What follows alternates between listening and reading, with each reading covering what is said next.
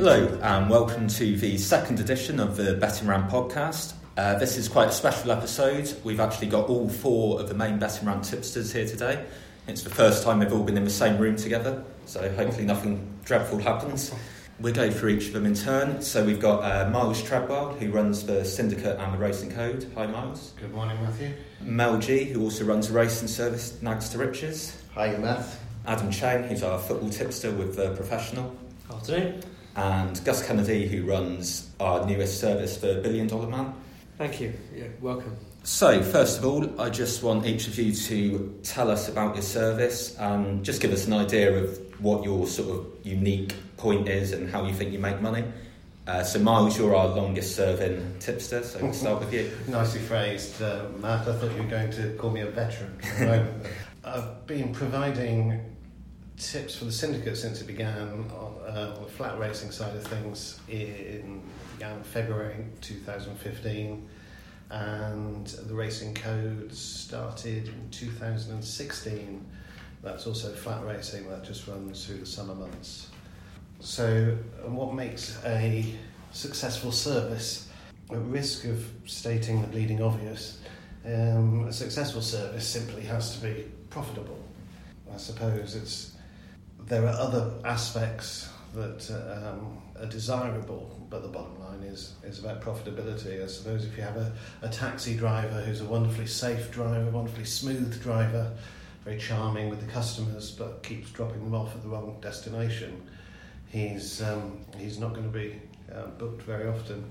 And similarly with a tipping service, you can have wonderful write-ups and very sincere analysis and commentary, but if it doesn't make a profit, it's not much use to anybody.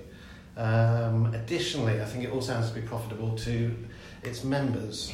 I'm sure we all are inundated with emails declaring thousands of points profit, but if you can't actually match those figures, get on at those prices, then similarly that's of little use.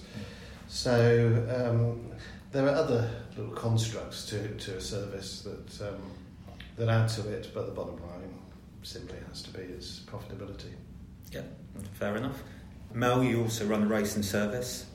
It's slightly different in its approach, sort of more selective. If you could tell us about that. Yeah, thanks Matt. My service for Betting Rant is called Nags to Riches, and it's one approach from my personal portfolio that I thought would be suitable for Betting Rant members. Nags to Riches targets major festivals throughout the year, so we've got Cheltenham, Aintree, York, Ascot, everything covered. And when there's not a festival on, then we concentrate on the Saturday racing, the best races at the weekend. Now this bit might surprise you. With Nags to Riches, and actually with almost every approach on horse racing that I do, and I thought it might be good for members to know, and that is when I assess a race, I don't look initially to try to find the winner. What I do look at is the race to determine, am I going to have a bet or not? And there's quite a subtle difference there. But what I find the secret with most of the approaches that I have at Nags to Riches for its long-term success is utilising form, trends and stats, and particularly fewer bets, larger stakes. Okay, thank you. Adam's our other more mainstream tipster and focuses on the football. Adam was actually featured in the first Betting Rant podcast, but if you didn't hear it, can you give us a quick recap? Yeah, so this is a service we launched at the start of last season, and it's slightly different, guys, as it was providing tips solely on spread betting markets. It went really well. We were just short of 600 points up over the season, so we decided to naturally expand it and to include fixed odds tips as well. It's going well at the moment, up on both fixed and spreads this season. And the best thing about it is, if the service is down overall at the end of the season, I very much doubt it will be, but if it is, then every penny that a member's paid over the course of the season gets refunded to them in full in cash. So that's how confident I am that we'll be up overall. In terms of the bets themselves, they're derived from a combination of quantitative and qualitative analysis. So I've got my numbers and figures, and then I'll watch I'll go to football, watch every televised match there is. I'll watch replays, reruns. If I'm out and there's a live game on, I'll tape it and watch it later. Watch all the highlights. With the idea being that I can maybe spot something that the market or the stats guys have missed. And then I apply that analysis to the betting markets.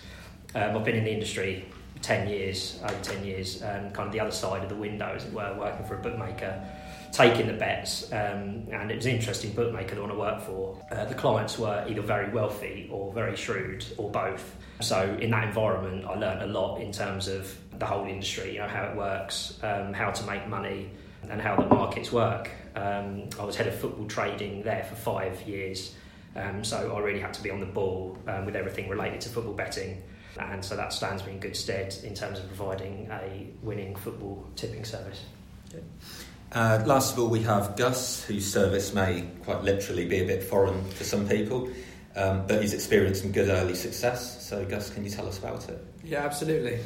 So we started the NFL service for the first time this year. For me personally, I'm a huge, passionate NFL fan. Followed it for about 10 to 12 years, and over the last 3 or 4 years been tracking my bets, and then obviously was approached to look to start the service. We look at money line, handicap, total points, and anytime touchdown scorers.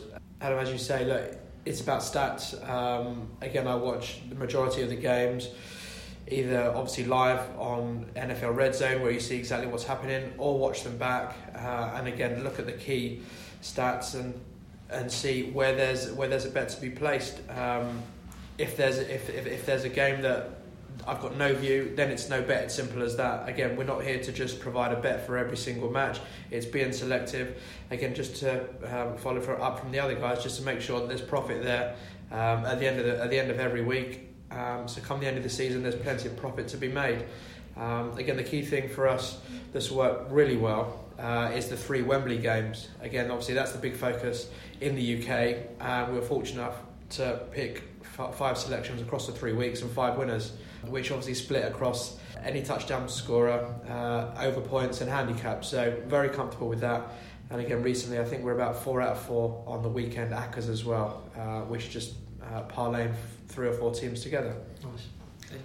As we've got a panel today, this podcast will largely take the form of a Q&A with some questions submitted by Betting Rant readers. The first question I'm going to come to is from Mike, and it's an interesting one given none of you have actually mentioned inside information, but I know that's a big buzzword among some of the dodgier services out there. So Mike says, for those tipsters that proclaim to have inside information, how do you get it and from who? Plus, how can one know if a horse will win when picked the day before? Only the trainer and head lad know whether a horse has been made ready to win. Information on its chances are relayed to owners in the mountain enclosure.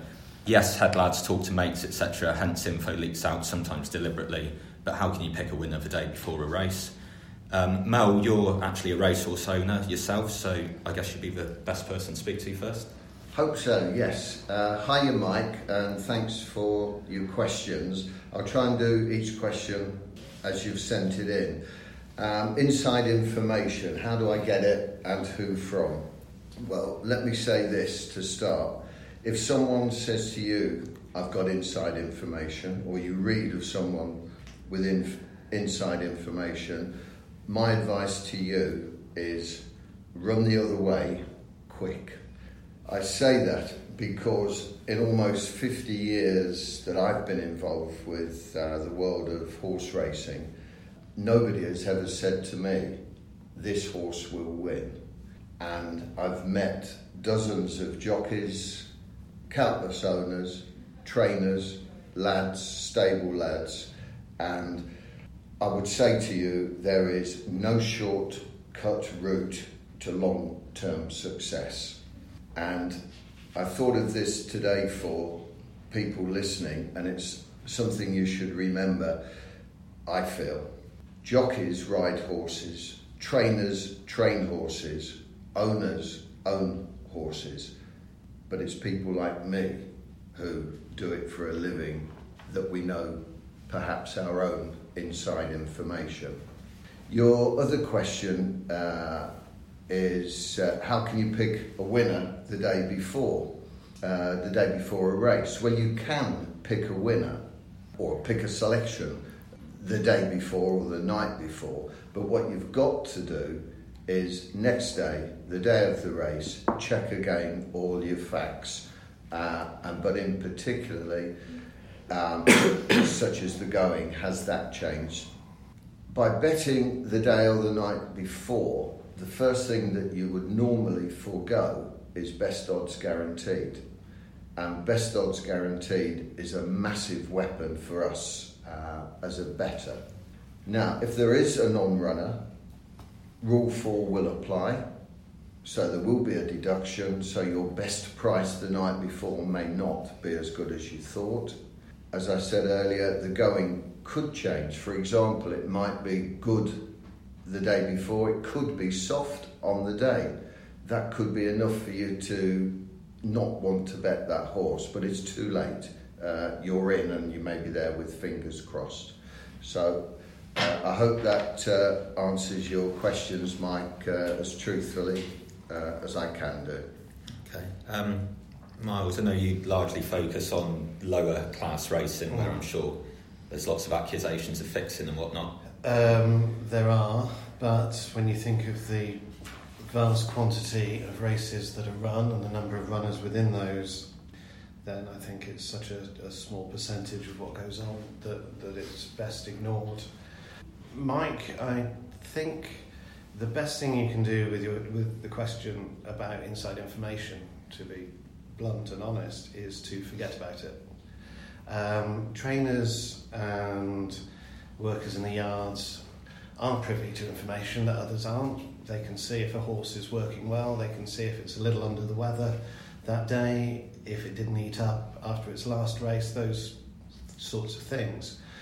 That's not unique to horse racing though. A football manager will watch his players training during the week, a rugby manager will do the same, an NFL manager.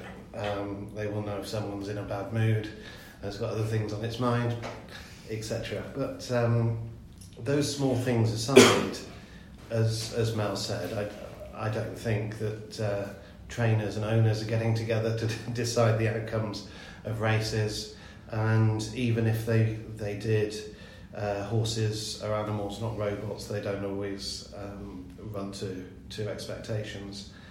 That's not to say that trainers aren't plotting when they may have success. They may feel a horse needs a couple of runs to hit peak fitness. They may feel it's badly handicapped and that needs, shall we say, massaging slightly so they can drop down in class. But the clues are normally there. If you've got a horse that's done its winning over 7 furlongs and it's running an extra quarter of a mile, it's got an inexperienced apprentice riding, it's running on soft ground and it's been winning on fast ground, chances are it's there to lose a couple of pounds, drop in class, and then the big boy is booked to ride. It's back at its favoured distance, on its favoured going, and the clues are there in the form. It's not some hidden conspiracy. The clues are normally evident there in the form book. So I don't proclaim to have inside information, not least because I don't have any. And yet despite that being very profitable for a number of years, over many thousands of bets, which shows that you don't need inside information to make a profit. So if you don't have inside information, don't try and find it, would be my advice. As for betting the day before, Mel touched on best odds guarantee. There are around about a dozen bookies that do offer best odds guarantee the night before, but you are slightly more likely to be restricted. So normal rules apply. You're best spreading your bets across various bookmakers, not having the potential to win too much with one. So if you're betting a 33 to 1 shot, small stakes across a number of bookmakers is advised, that sort of thing. They're going to be less worried if you're putting more on a short odds favourite. Matt also mentioned the going can change. True, but there are weather forecasts that are pretty reliable. You know, if it's good going today and it's going to be raining overnight, it's going to be on the soft side of good, or you can pretty roughly estimate where it's going to be. Good to firm, it's going to be sunny again, it's going to still be good to firm. There may be non-runners, and that is a disadvantage, especially if it affects the makeup of a race. If you say opting for a hold-up horse in a race because there are 4 or 5 front runners that are likely to take each other on, and 2 of those drop out, that's going to be a disadvantage to your bet. But those things are all in the mix, and that's why it's a long-term game. The advantage is it's like having first dibs at a buffet. You know, all the odds are there before other tipsters, experts and punters have had a go, and you're going to have the best of them. So swings and roundabouts, I think. Yeah, great, thanks. I think from a football sense as well, it's just touching on something Miles said earlier. I'm sure there is some fixing in the Romanian second division or whatever, but it's just not worth worrying about, is it? I mean, I worked for a bookmaker for, as I said, nearly 10 years, and there was not one case of match fixing or race fixing that I came across. Yeah. And considering a lot of our clientele, if it did occur, then you would have thought that I would have sort of found out. And yeah, it didn't. As I say, I think sports at the highest level, especially, is a lot straighter than people sometimes think. Yeah. I think quite a lot of the time people sort of use fixing as an excuse for losing bets. That favourite didn't win. It must have been dodgy. And it happens a lot in racing as well. I think that people talk with their pocket or react with their pocket. Yeah. A jockey's giving the horse a terrible ride. Maybe it's a terrible jockey. Maybe he's just had a bad day. Yeah. That we all have. We all make mistakes, and I think that's actually quite a good point in terms of advice. If you've backed a loser and it's the jockey's fault, you just try not to be so emotional about it. You've had a good bet. Do you know what I mean? And if you keep having those bets, then you're going to be up overall. Whereas if you get emotional about it and try to chase it, or not back in the next good bet that's ridden by that jockey, for example, you're going to get yourself into trouble there. I agree, and also if you've got the mindset of a long-term strategy and betting bank, whatever, if that's all in place, if you happen to be so unlucky and caught up in something, well, just wipe your chin. Yeah. Move on to the next race. There's always tomorrow, and you ought to be able to absorb any bad ride, bad this, bad whatever. I mean, that variance says that things are going to happen that you don't expect. Anyway, it's just it's just making sure that your margin is constant throughout the year. Yes.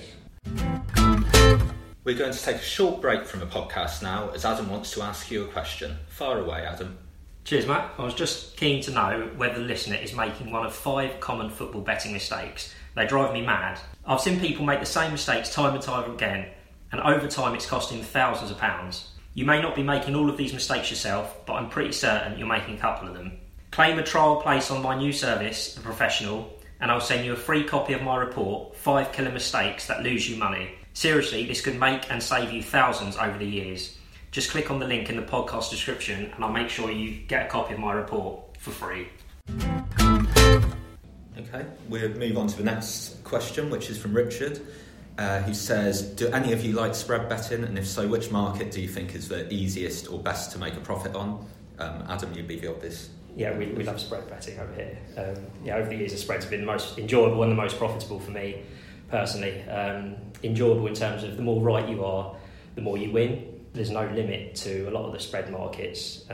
So compared to fixed odds bets, if your team's 3-0 up or 3-0 down, you kind of know your fate. Whereas on the spreads, you're still on the edge of your seat watching whatever happens is going to have an impact on how much you're winning or losing. So it's enjoyable in that sense. In terms of being profitable, there's a few markets available on the football, the usual ones being sort of total goals, corners, bookings, going sort of under or over on those. They can be profitable. The one market that I focus most on is the player performance market, which is essentially a prediction of the performance of an individual player in one match. Everything the player does in the match gets points ranging from 25 points for scoring a goal to 2 points for completing a pass in the opposition's half, and those numbers added up form the total and form the total that he gets in that game. And so it's a case of looking at all of the players and the context of each game and seeing how we think the game is going to go and going buying or selling the player in question. It's quite a specialist market, which also works in our favour because it's kind of us versus them. So they've got a trader or a team of traders pricing this market up in their room in Sporting Index Towers or Spreadex Towers, and then I've got my room doing my figures and analysis. And so it's quite a liquid market, but it's one which is unstable and where the prices are often very wrong. So it's one we can take advantage of, and also obviously we can choose. We can pick and choose which players we go for, so we can have a week without having any bets. We see the prices and we think they're about right, but there'll be one or two a week that aren't right, and that's where we make hay. So good fun and profitable. Cool. I don't know if anyone else has dabbled in spreads at all. I have, and it's a very small part of my own personal portfolio. I did it with golf way back when, but honestly, I'd much rather watch and see and follow. Yeah. Okay, great. Right, so Peter is next up, and he asks, I would like you to ask, does any of your panel rely upon time form ratings? And if so, do they show a profit? As a resident racing tipsters, Miles or Mel, does one of you want to start? Shall I take yes, this one you first? go first, Miles. I've looked at Timeform ratings, and I like the Timeform site. I think their comments on previous runs of individual horses is very useful, especially when you look through them as a block. You will see the trend of form quite nicely. The danger with ratings, in my opinion, whether it's Timeform ratings, Racing Post ratings, or indeed the official rating that a horse is given by the handicapper, is that they are a figure that applies regardless of the conditions and therefore can be slightly misleading. So say you've got a horse rated 69, it's going to be rated 69 whether it's running 2 miles or 5 furlongs. It's going to be rated 69 if it's running on the heaviest of ground or the fastest of ground. Now, its ideal conditions will be amongst that mix somewhere, but not necessarily the race that day. So one of the challenges is to identify a horse's ideal conditions and see how close that is to the conditions of the race you're looking at. If they match, then there's a good chance that the horse will run to its maximum ability. If they don't, then obviously the performance level is likely to be lower. Ratings don't take that into consideration. They also don't take into consideration how lucky or unlucky a horse has been. Has it had a bad draw? Has it been hampered and hindered in the run? Has it been given a bad ride? Or have the gaps opened up at the most opportune moment for it to come through, whereas 3 or 4 others have been travelling as well as that one but haven't had the gaps. In isolation, ratings can be misleading, and there are no shortcuts. I would say use ratings, if you like, as a basis, but then watch replays, go through the form, read the comments, and see if everything ties together. But in isolation, ratings, I doubt would be profitable. I agree with most of that, I think, Miles. If I say, hi Peter, and thanks for your question, and do I rely upon Timeform ratings? The short answer is no. I don't use any kind of rating whatsoever. You mentioned Timeform ratings, but there's also a new kid on the block at the moment, which is sectional timing, and that's getting more and more airing as the weeks and months go on. And I would say with both Timeform and sectional timing, both should be used in conjunction with the form book. And if I just go slightly off-piste with the sectional timing, personally I'm absolutely amazed that there's not a dedicated website, sectionaltiming.com, sectionaltiming.co.uk, where a horse race punter can go straight to that website. He's got his form on one hand with Racing Post, but there's a dedicated website there for sectional timing. Is there nothing on sectional timing? Yes, there is. At the races, have a section for sectional timing, but you've got to go to at the races, find out which bit it is, and then whatever, half an hour later you found the bit you want. But if you could just go to a dedicated website, put in the date, up come the meetings, put in the time of the race at that meeting, well, there's all your sectional times. So there may be somebody listening to this who's far more savvy than I am, and maybe Miles and you guys as well, and suddenly we'll have a dedicated website to sectional time. It would be nice if that happened, and at the races only includes certain tracks. Indeed. Yeah.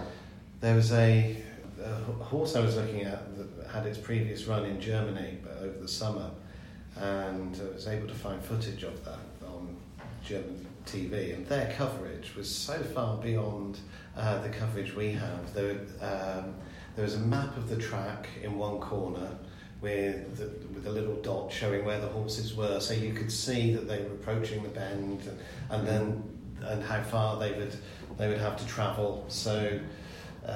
Which gives a bit of context as you're watching, because you don't know whether you should be getting nervous often. How far they got to go. Is this the final bend? Is this the final jump? They had the numbers and the colours of the horses in order. So in a large field, you often have no idea.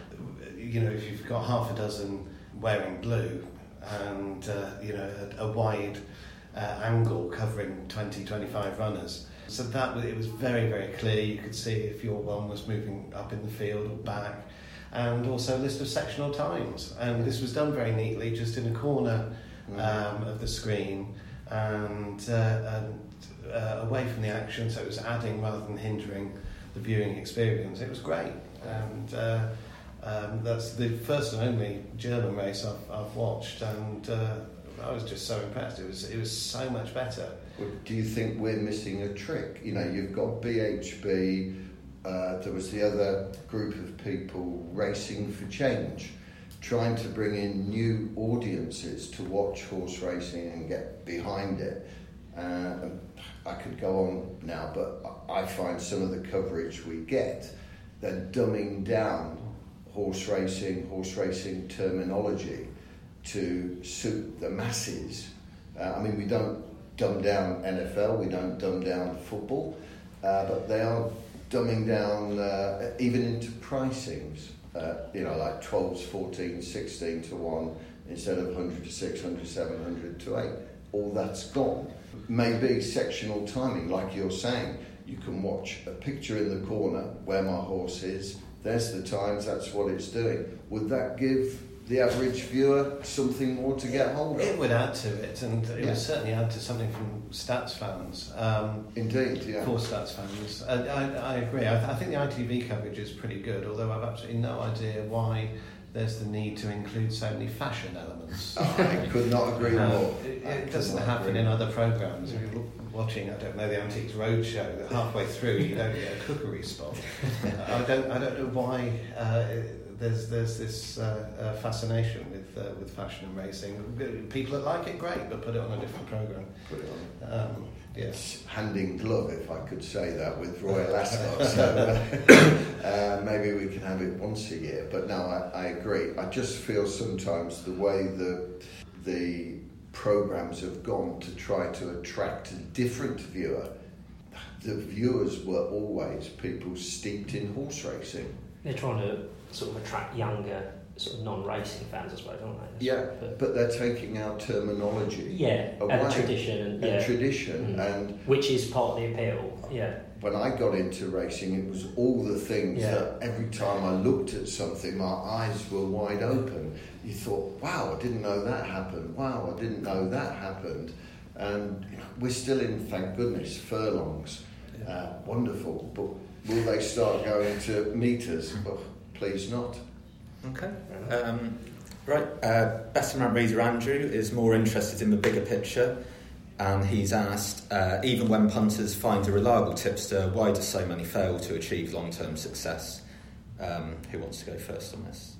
Well, who's this? Andrew. Hi, Andrew. I think reliable tipster, and all I would make is two brief comments. One, everybody has losing runs, even the best of tipsters, and I think everyone around this table would say we don't have 2 years the same. It can be one brilliant year, one not so good year, but that's how it is. That's the nature of the beast that we work with. And my other point would be to Andrew is that most tipsters do not rely on their own abilities in picking winners for their own personal income. And I would say, Andrew, you need to find a tipster who does, and then you should rely on that person and not the former, as mentioned. Yeah, I think losing runs are obviously a big thing, and people sort of get scared and leave the service just before an upturn's due. I know, Gus, with your NFL service, start the season a bit wobbly, but I think people need to realise that at the start of any season, form can be a bit up and down. Yeah, and again, I've just got a few points here as well. Obviously, I know the question's long-term success, but just in terms of NFL and the service that we've had, at the start of the season, it was tough. Obviously, teams were getting to know their new rosters. There was some new quarterbacks in, new defensive lines. So we struggled. But then the one thing that I'm sure all the boys do is they keep to the same strategy. That is how you will achieve long-term success. Don't change. Don't, once you're predicting winner after winner, keep going for more and more and more, because then the percentages will come down. Keep what you're doing. Again, I'm sure for all of us, do the research, be patient, be selective, stick to what you know, keep using the stats, and then long-term success will come. That's what I've done for the NFL. Even though we started on a bit of a losing run, we kept to the same methodology, and again, the results are speaking for themselves now. Totally agree, yeah. Well, one point I would say as well is, I don't know when you guys put your tips up, but one sort of pointer to a successful, not you know, it's you can bet, you can win at SP, but I would say that if you're beating the price, that is a key factor. Like if the tips are consistently beating the price, if they're losing, it doesn't matter. You're going to win over time. If the horses or the football match or the NFL is going off a bigger price, or the line's moving away from what you've tipped, then I would suggest that you're not going to be as successful. That's a great point. That's absolutely right. Yeah, spot on. I think it's a good question about why many services that seemingly start off well then fade or disappear. Maybe there are a few reasons that maybe they weren't that good in the first place. And I think one thing, if you're thinking of joining a service, even if it has been around for a few years, is to beware of a couple of massive winners that distort the overall figures. If you can take a couple out, a couple of individual results out, and by doing so the figures are far less attractive, then the foundations of those results are not quite so sturdy. I think a lot of members of services are a bit too short-termist and will run at the first sign of a losing run.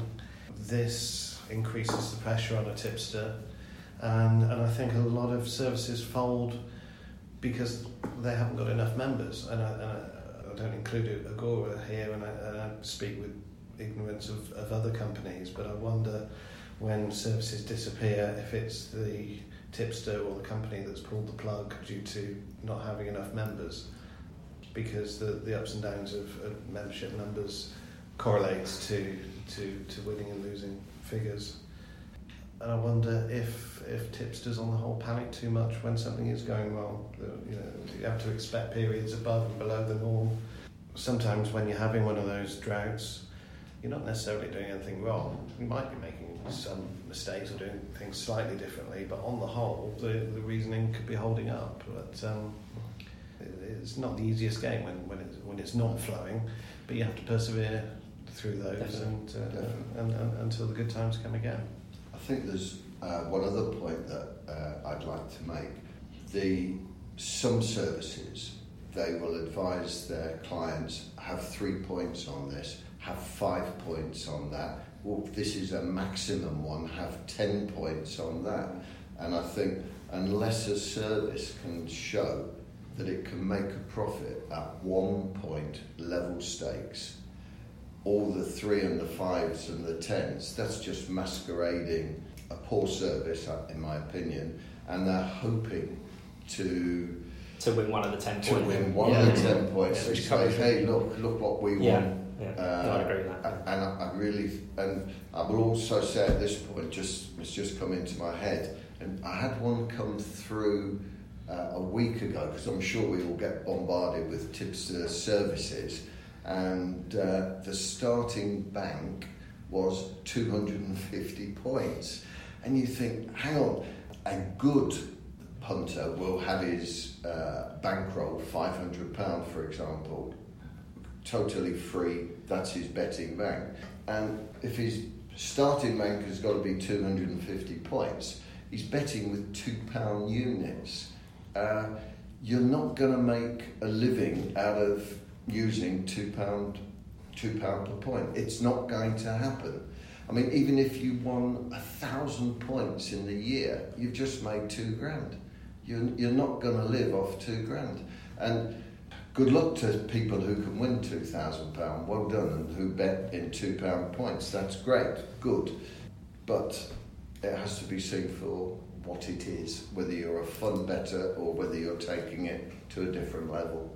The other thing I'd be wary of as well is, I know everyone's on social media these days, like tipsters on Twitter trying to sort of promote their product, and you see sometimes on Twitter like they holler about their winners. Yes. I mean, as soon as you see something like that, you know, oh, look at this winner. Oh, I mean, alarm bells are ringing already. Of course, yeah. Do you know what I mean? I've just had a 5-1 winner, but I'm not going to tell you. But I'm not going to tell you about all the losers I've had. 13 losers to get there. But it was a maximum bet, 10 points. Okay, sadly we do seem to be running out of time for this episode now, but before we go, I just want to end with an any other business section. I believe you've all prepared something, hopefully. Be it a free anti-post tip or a snippet of advice or anything you want to get off your chest, so fire away.